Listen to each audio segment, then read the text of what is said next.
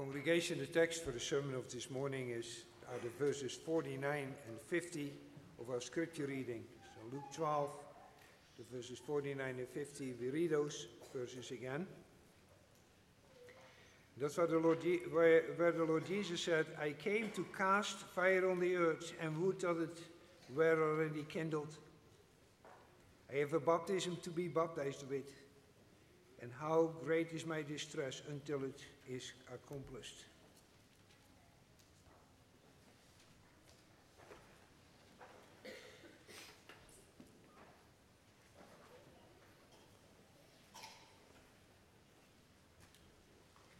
Congregation of the Lord Jesus Christ, in the passage of our scripture reading leading up to our text of this morning, the Lord tells us some parables about faithful and unfaithful servants. And with those parables, the Lord teaches us that we should always be faithfully doing the task that the Lord gives us to do, whatever that task may be. So that we are always ready for his return. And of course, when he talks about his return, he talks about the judgment that will take place on his return. So in these parables, the Lord speaks of judgment. We read about it in the verses 37 and 38, where he speaks about the reward of the faithful servants, and in the verses 46 to 48 about the punishment of unfaithful servant. And as a last warning, especially to his covenant people, the Lord said that much will be required from those who have received much. And no doubt it is the love for his people which motivated the Lord to issue such warnings, because he doesn't want anyone to perish. But if you think about it, it still sounds somewhat grim, frightening almost. From everyone who has been giving much, much will be demanded, and from the one to whom has been entrusted much, much more will be asked.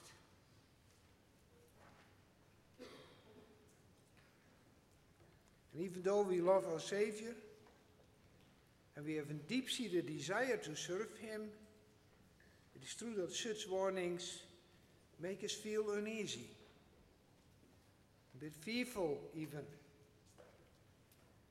We look at the many blessings that we receive every day, and then we look at our shortcomings and our sins.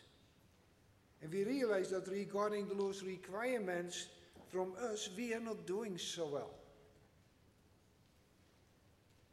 So how will that go with us at that day, that judgment day? And we could feel some fear. Fear because we just looked at our own poor performance, and we took our eyes away from the Lord Jesus Christ, who is and will remain our Savior even on the day of judgment. We are ever people of little faith, aren't we? Now this morning we will be reminded again of our Savior's love for us. And this afternoon we will look not so much at the last judgment, but of a judgment that runs its course over the whole world, ever since our Savior unleashed the gospel upon it. So we will this morning look at his love, as I preach the verses 49 and 50 to you, under the theme, the Lord displays his love as he reveals why he came into the world. The Lord displays his love as he reveals why he came into this world, and then we will meditate upon that love as the Lord reveals it, first in his purpose and his longing, and then secondly in his baptism and in his distress. So, brothers and sisters, when we speak of why, of the purpose, the reason why the Lord came into the world, we could easily get somewhat confused You see, the Lord has given more than once the reason why he had come into the world. He told us, just to name a few, that he came not to destroy the law, but to fulfill it. And he said that he came to reveal the Father.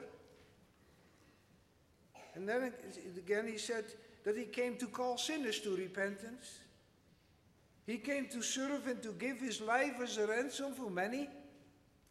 He came to do the will of his Father. He came to save the world. He came to bear witness to the truth. And you could probably make that list even longer. But the point is that one easily could get somewhat confused as why the Lord came into the world, and the answer is actually not that difficult, because the Lord came into this world to do all these things. Now, it's of course not so that all those things, all those reasons he gave, were just unrelated, various tasks of the Lord. Now, all those various tasks he just mentioned are very much related to each other. Because they all led up to and serve the purpose he states in our text. Because our text is also one of those statements. I came to, he said, I came to cast fire upon the earth. And the emphasis is on fire. Literally he said, fire I came to cast upon the earth. Well, here it is. Here the Lord gives that the great purpose of his coming into the world, and the emphasis is on fire. And in the Bible, fire is often used to symbolize God's judgment. And also here we may understand this to be so. It is as if the Lord says, judgment I came to cast upon the earth. That's just like John the Baptist prophesied about him in Luke 3, verse 16 and 17, where he said, he who is mightier than I is coming, the strap of whose sandals I am not worthy to untie. And he will baptize you with the Holy Spirit and with fire. His winnowing fork is in his hand to clear his threshing floor and to gather the wheat into his barn. But the chaff he will burn in an unquenchable fire. So here in this prophecy too, you see that judgment is very prominent. Now, you may probably say or think by yourself, but the Lord did all those great miracles. The blind received their sight, the deaf heard again, the lame walked, the lepers were healed, the dead were raised, and the good news was preached to the poor. Is that judgment? No, it's not. It's not judgment. When the Lord Jesus did all these things and preached to his people, it was not a time for judgment yet. It's also very obvious from our text, because the Lord continued to say, he said, fire I came to cast upon the earth, and would that, or how I wish that it were already kindled. All the miracles and the wonderful things he just mentioned are part of the preparation for it, for that fire that he came to cast upon the earth. So what is that fire of judgment that the Lord speaks about, and of which John the Baptist prophesied, when he said that Jesus would baptize them with the Holy Spirit, with fire and the Holy Spirit? The answer to the question we find in Mark 16, verse 15 and 16. There we read that the Lord, after he had suffered, died and rose again, said to his disciples, to his church, to his covenant people, go into all the world and preach the gospel to every creature. He who believes and is baptized will be saved, and he who will not believe will be condemned. There is the judgment again. Some people will be saved. Some people will be condemned.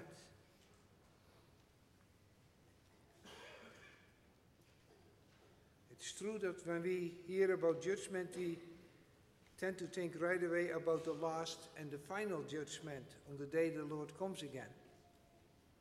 But we need to know and always keep in mind that the judgment on the last day is only the last and final phase of that fire of judgment that the Lord speaks about in our text. In John 9, verse 39, the Lord Jesus said, "For judgment I have come into this world, so that the blind will see, and those who see will become blind." And in John 12, verse 31, when the Lord Jesus speaks about his impending death, the Lord says, "Now is the time for judgment of this world." And he was not speaking of the last judgment on the last day in these passages. You see, brothers and sisters, the fire, the judgment that the Lord speaks about in our text began after he suffered and rose again. Just before he ascended into heaven, he commissions his church, his people, to go into the world and to preach the gospel to all nations.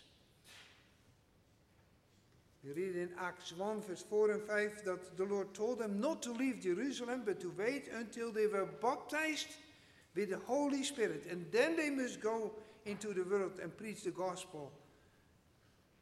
Then they needed to go and spread that fire of judgment the Lord speaks about in our text. Every time while the gospel is being preached, judgment takes place. Also here this morning. Just as Simeon had prophesied it, when he stood there with baby Jesus in his arms, and then he said, "Behold, this child is destined to cause the fall and the uprising of many in Israel." The preaching of the gospel judges. Some people will stumble over it and fall, and others it raises up to a new life. So, brothers and sisters, every time the gospel is being preached to you, does it soften your heart? Does it open your eyes for the beauty and the love of your Savior? Or, and may God forbid it, are you a person who comes to church only out of habit? You grow up in the church. It's part of your comfort zone. And so, as you have done already so many times, you just sit through the sermon. Well, in the meantime, your thoughts turn to all kinds of other things. And then you go home, and you remember that, the church service lasted a little bit long, or it was too warm or too cold in the church, or maybe the organist played a little bit too fast or too slow, and the sound system acted up again. Remember that, but not much of what the sermon was about, not much of the gospel that was preached to you. You see, in this way, the gospel that has been preached to you is part of the judgment the Lord speaks about in our text. Because then you leave here harder and blinder than you were before you came into church. That's what the gospel does. It either softens your hearts, brings you closer to Christ, or it thickens the calluses on your heart and makes you harder. That's what it does. Maybe you have done this already for so long that you're used to it.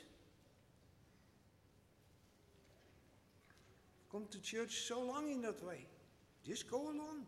Do what everybody else does.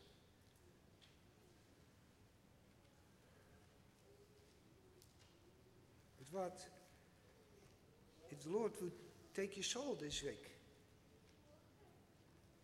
Much has been given to you. How about the much that will be required of you? Now why, one could ask, does the Lord wish that this fire was already kindled? And how do we see the Lord's love in it? Now, first of all, because this is why the Father had sent him into the world, to kindle that fire and to send it into the world. But then in a close second, also because he loves your brothers and sisters, boys and girls. He loves his people. And the Lord uses this fire of the gospel preaching and the Holy Spirit to make judgment between believers and unbelievers. He uses the gospel to draw to himself all those from all times and all places who the Father has given to him. And he couldn't wait. He said, would that it were already kindled. He could not wait, for he wants all of them to be with him. And yes, brothers and sisters, he was already thinking about you. The physical separation between him and you, his people, pains him. He desires to have you with him. Just listen to his prayer. Father, I want those you have given me to be with me where I am, to see my glory, the glory you have given me because you loved me before the creation of the world. That's why he said, would that fire were already kindled. How I wish. The Lord Jesus Christ, Almighty and all-knowing, knows from eternity everyone who has been given to him. And he already then knew also every one of you who believe in him here this morning.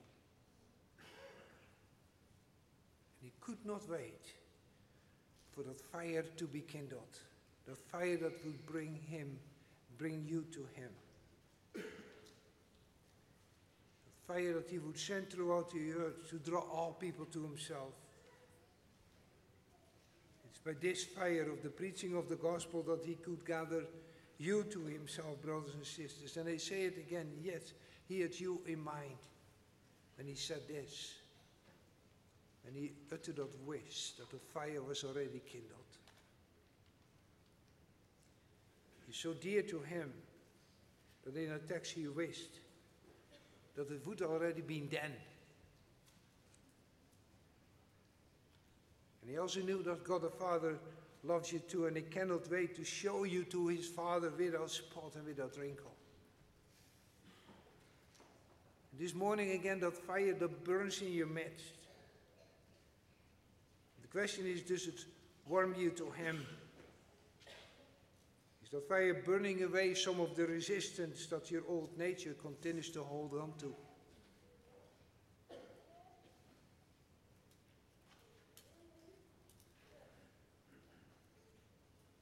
It could be that you sit here and actually come to the conclusion that although you're a faithful church member, you still have somewhat wandered away from him. Everything you do in Christian life has become so formal, so much a thing that you just do. But in the meantime, Jesus seemed to be so far away. You see, don't remember this, it is for you too. That the Lord already then wished that the fire of his gospel was already kindled and caused you to return to him. Like a father who longs for the return of a lost son or daughter. And again, may God forbid that the gospel doesn't touch you.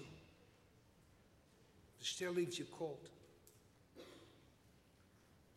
Don't any longer harden your heart. If you do not give your heart to him now, then this sermon will harden you more. Makes your blindness more severe. Because also today, this fire of this gospel judges. This morning we are all here again, and a whole week closer to the day that the Lord comes again for the final judgment. And on that day, the fire of God's judgment will divide the believers from the unbelievers, divide the sheep from the goats. This morning we are another week closer to the moment that the Lord shall take his sheep home, but it is also the same day that he will send the goats into the eternal lake of fire. Read Matthew 26. So one more time. Today the fire of the gospel burns brightly in our midst. And that is because the Lord loves you. And he used that fire of the gospel to draw you to himself. He uses it to soften hard hearts and to open the eyes to his goodness. This loving Lord is eager to save. Fire I came to cast upon this earth, and would that, how I wish it were already kindled. Now, why is this fire in our text not kindled yet in that time of our text? Now that has very much to do with the Lord's love for us, brothers and sisters. We will see that in our second point as the Lord displays his love in his baptism and his distress.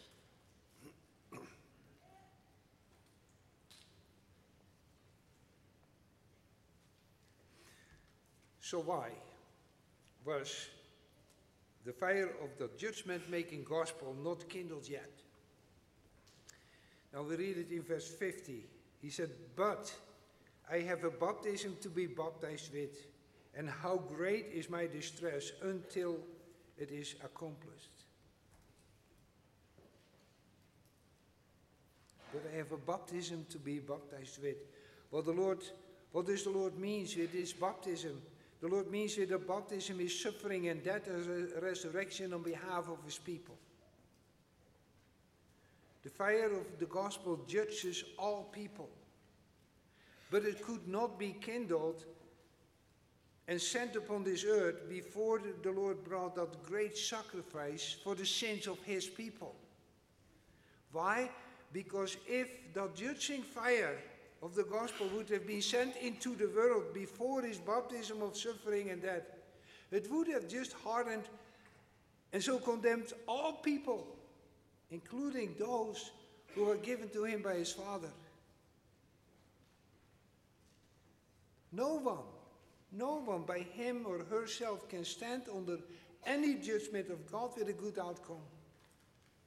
Not even when it's called the gospel. That's why the Bible says there is no one righteous, not even one.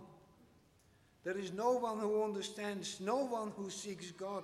All have turned away. And they have together become worthless. There is no one who does good, not one.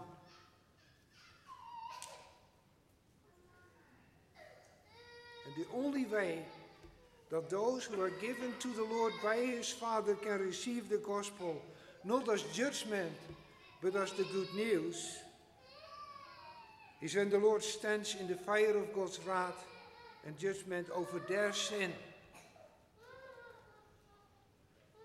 And this is why the Lord said that this fire was not kindled, because there is that baptism that he must undergo.